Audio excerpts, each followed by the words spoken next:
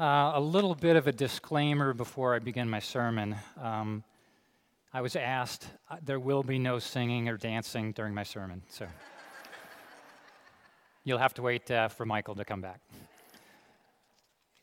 In my youth, I liked reading the stories in the book of Acts, but I simply read them as one would read a novel. When I decided to teach Acts in my Bible study, I found myself really studying the book of Luke. And I saw that there was deeper meaning in there, not just a collection of stories, but real powerful stories about the early church and its leaders. I began to appreciate the stories as lessons and teaching. There is so much in the book of Acts for Christians to learn and apply practically to our lives, our walk in our faith, and the building of the church. Today we are looking at Acts chapter 14. If I had to use one word to summarize this chapter, I would say this chapter is about evangelism. There are a number of lessons here. We will look at several patterns for effective evangelism, and then I will close with a lesson on the church. First, let's get some background for chapter 14. Last week in Acts 13, we left Paul and Barnabas about a third of the way on their first missionary journey. Paul and Barnabas had called by the Holy Spirit to preach the gospel in new lands. So they sailed to the island of Cyprus, where they proclaimed the word of God. Next, they went to Pisidian Antioch, which is located on the mainland in present southern-day Turkey. And there they ran into some opposition in their teaching.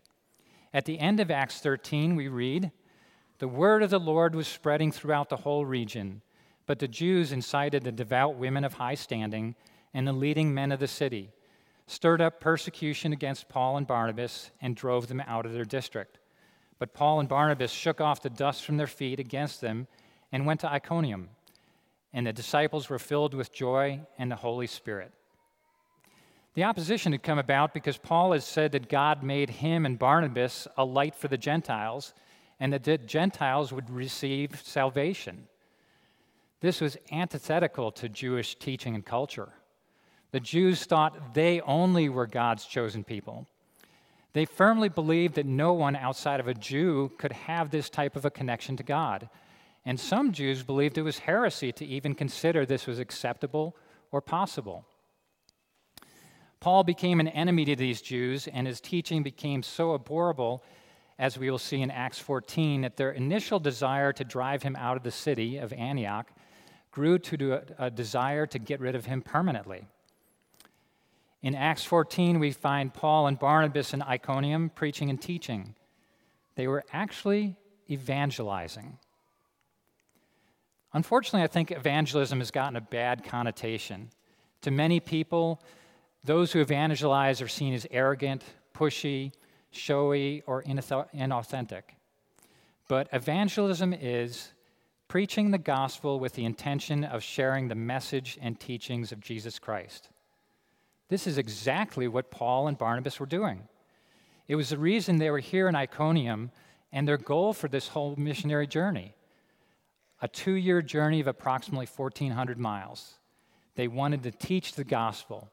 They wanted to spread the news of Jesus Christ. Teaching and spreading the good news was the primary importance for their trip, and it was their focus.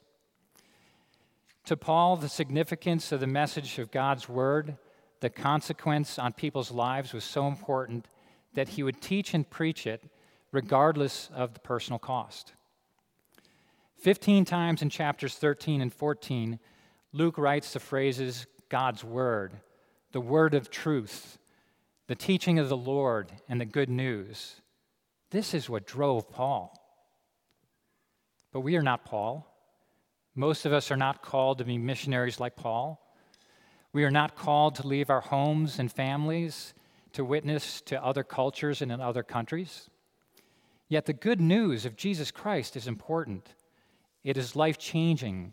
It is transforming. It tells us about the message of grace and eternal life, and therefore it must drive our lives, and we need to be willing to share the message of Jesus Christ. As Christians, we are called to evangelize, or if you prefer a different word, witness. Let's look at some patterns for effective evangelism, sharing the gospel. Are you ready? Let's dive in. First and foremost, in order to be a people and effective witness, we must be into God's Word. For evangelism to be effective, we must be saturated in the Word of God and the gospel. If we are not into God's Word, or if we are only contemplating the message of Christ just on Sunday morning, we are not being driven by the good news of Jesus Christ.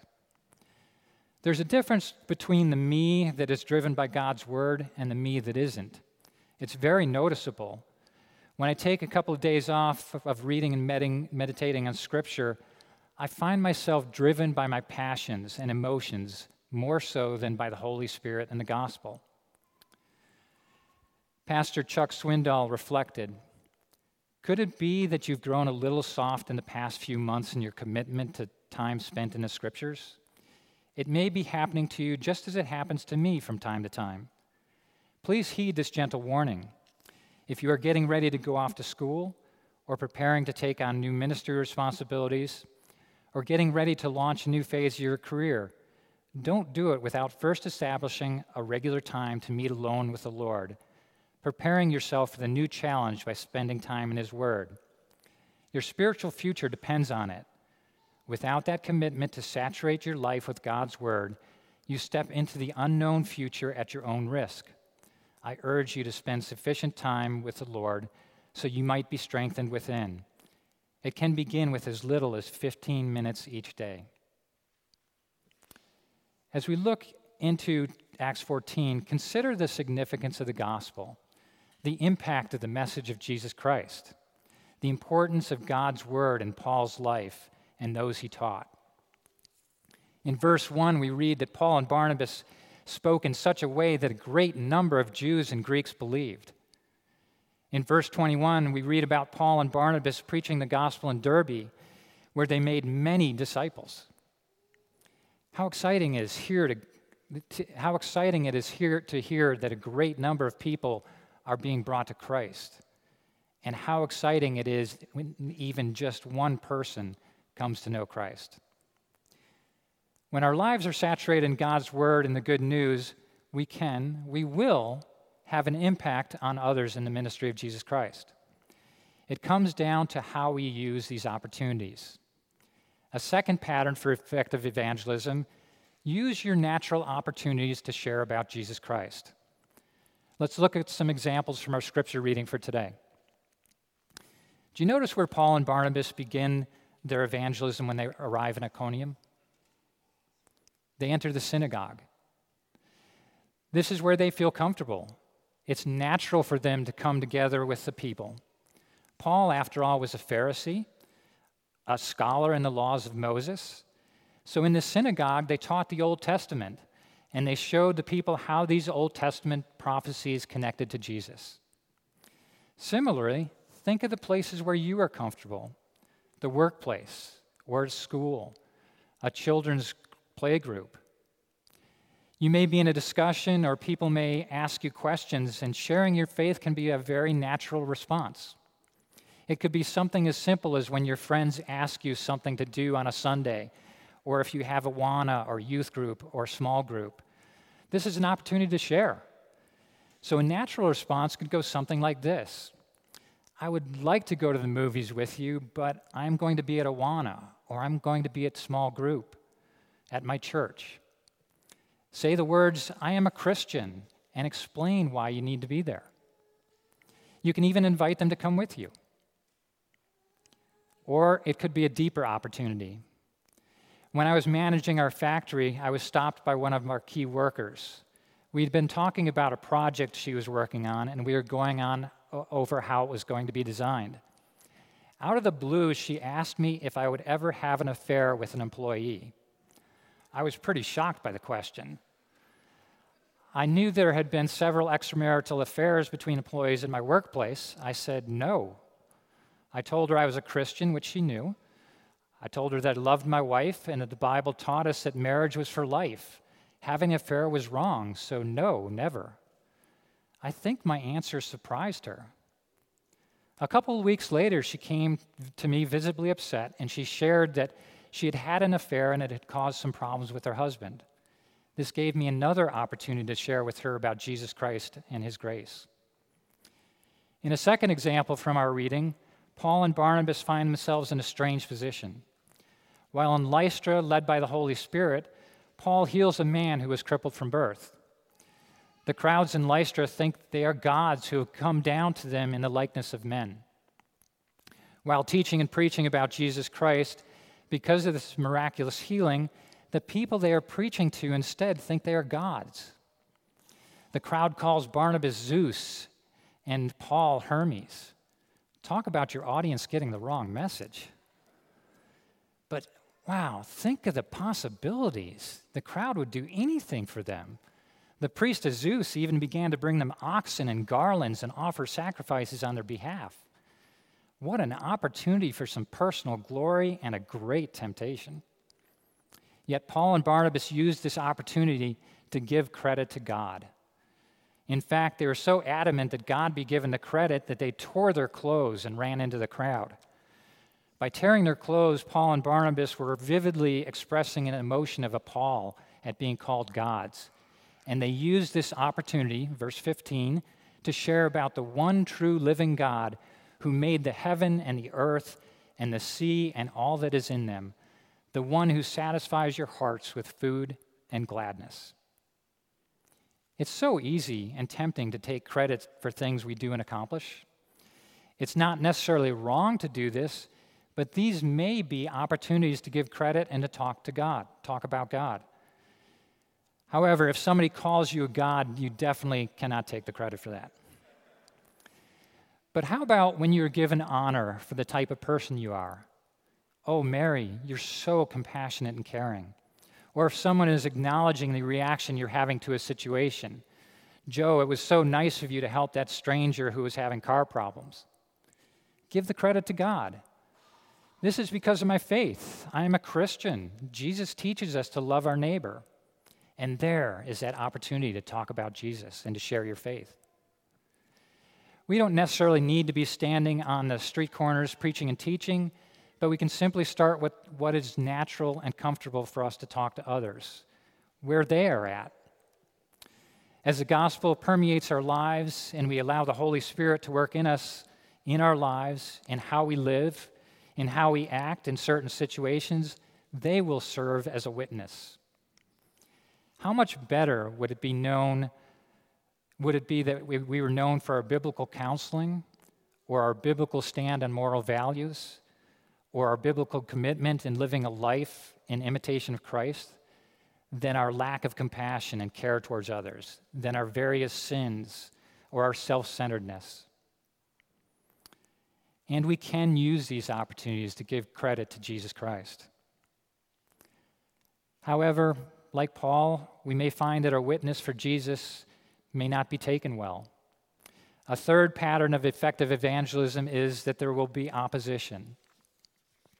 Several Christian writers commenting on this noted that successful ministry creates opposition.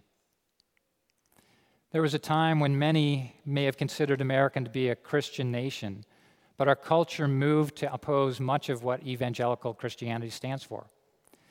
There are many today in our culture, society, and community who disregard the importance of God's word and the good news. It has been commonplace to deny Jesus Christ, the way, his truth, and his life. Truth instead is how society chooses to define it. And Jesus, he was just a character in an old, irrelevant book. Jack Arnold, in his book, Patterns in Evangelism, which gave me the basic idea for this sermon, writes that Acts 14 is a chapter which tells us about the patterns which were set up in the first century evangelism. These patterns not only include certain methods, but also include certain psychological and spiritual patterns which occur when the gospel is preached. There was always a positive and negative response to the preached word. Usually, there was some kind of persecution from the Jews or Gentiles who were rejectors of Christ. Lastly, there was also devices of Satan to keep the gospel from spreading. Satan has a pattern to his opposition, and he always strikes when the message of Christ is preached with power and when a person least expects it. Acts 14 is a pattern for all Christian witness in any age. If this pattern is followed today, it will always result in the same reactions that you find recorded in the book of Acts. As we see in the beginning of this chapter in Acts, even miracles will not convince everybody that Jesus is Lord. But this does not mean we should stop witnessing, telling others about the wonderful gifts of grace that we have in Jesus Christ. I've heard this statement in many different ways, but I like the way my study Bible sums up this in one sentence. Sow your seeds of good news on the best ground you can find in the best way you can, and leave the convincing to the Holy Spirit. This brings us to my final pattern of effective evangelism: have courage in the Holy Spirit. It's hard to stand up and talk about Jesus when we know there could be rejection or opposition, but we are called to witness to others. Like Jesus pronounced in the Great Commission, go and make disciples of all nations. Yet following Jesus is not risk-free. It takes courage to be a Christian, courage in the Holy Spirit. Paul's story here in Acts 14 is a prime example of this. He left Antioch because the Jews expelled him from their city because of his preaching. So he went to preach in the city of Iconium. And he had to leave there because there were threats to stone him. He went to preach in Lystra, where they did stone him and left him for dead. But Paul felt called to preach the gospel, and the next day, after being left for dead, he went and preached in the city of Derbe. Then after preaching the gospel to that city, verses 21 and 22, and making many disciples, they returned to Lystra and to Iconium and to Antioch, strengthening the souls of the disciples, encouraging them to continue in the faith, and saying that through many tribulations we must enter the kingdom of God. Paul and Barnabas returned to Lystra, Iconium, and Antioch after being left for dead, and he went there strengthening the disciples and encouraging them to remain true to their faith. That takes courage. Courage that comes from the leading of the Holy Spirit. Courage that comes from being confident of your faith and your hope and promise that we have in Jesus Christ. We probably will not face a mob that's ready to stone us, but there may be a time when the Holy Spirit and our faith will cause us to stand up for people or take a stand against a particular injustice. It takes courage to do that. There may be a time we know if we share about our faith or talk about Jesus Christ, there will be opposition. People may laugh at you. They may think you're mindless, foolish, or ignorant. Have courage in the Holy Spirit and its calling for you to evangelize. Because it will do two things. First, it will lead to the gospel being shared.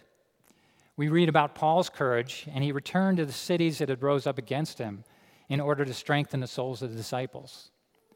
Second, courage itself can be a powerful witness and tool for the Holy Spirit. I was blessed to be raised in a Christian family. We read the Bible, and I remember constantly reading a book about the Good Samaritan. My mom in particular taught about loving my neighbor, which included standing up for those who could not stand up for themselves. One day I was walking home from elementary school with my next-door neighbor, and I saw a group of boys, much older and bigger. They were beating up Fritz, one of my classmates. Fritz had a learning disability. I wouldn't say I was particularly courageous as a youngster, so I believe it was the Holy Spirit, through lessons that I had been taught about my faith, that gave me the courage to step up and say something. It definitely wasn't my next-door neighbor. He told me to run. I told the group of boys to leave Fritz alone. They did, and they beat me up. I wasn't far from home, and I remember my next-door neighbor walking me home. I was crying the whole way home. My mom was proud of me, but I was still hurting and bleeding. The point of this story is that doing what is right with God in God's eyes can come with a cost. There will be hardships. But I do think this Christian courage had an impact on my next-door neighbor who was Jewish. I think this Christian courage had an impact on the kid who was getting beat up, and maybe even on the group of boys who were doing the beating. In fact, several years later when I was in high school, I ran into one of the boys who had been in the group. There was a reference to the incident, and I could see his remorse and some respect. He had definitely changed from being a bully. God encouraged us to be strong and courageous, and I do believe Christian courage can make a difference. Paul kept preaching after the many hardships, and he grew the church. As you are led by the Holy Spirit, have courage to share your faith, and things will happen. In closing, I want to make some comments in the text regarding the church, focusing on verses 21 to 25. As Paul and Barnabas preached and won converts, they realized that these new converts had to be grounded in their faith. They couldn't be just converts, but disciples, followers of Christ, people who would be true and obedient to the faith. But even disciples can be led astray through misunderstanding, apathy, or other means. Paul's letters are filled with teaching and instructions on doctrine, how Christians are supposed to live, and how to deal with false teaching. Paul, in his letter to Timothy, warns Timothy to be aware of false teachers, but to remain trained in the words of the faith and of the good doctrine that you have followed. In order to do this, Paul and Barnabas create an organizational structure for the body of Christ, the church. Paul's goal was to make individual Christians, but more importantly, to build these individuals into Christian fellowship. We see here in verses 21 to 25, as Paul and Barnabas return to the cities where they had established disciples, followers of Christ, they appoint elders in each church, and with prayer and fasting, they commit them to the Lord. The church is a place where disciples are strengthened and encouraged through order and appointed trained leaders. And in God's wisdom, the church, is vital in sustaining and supporting evangelism. Pastor Tim Keller writes, from Acts 14, 21 to 28, we see two phases to Paul's ministry: Christian formation and church formation. In a concise example of how Paul produced Christian formation, Acts 14 highlights the principles of evangelism and instruction. Paul and Barnabas are aware that Christians will go through many hardships to enter the kingdom of God. Verse 22, and it is us, the church, that will teach the word of God, helping believers follow the truths of the gospel.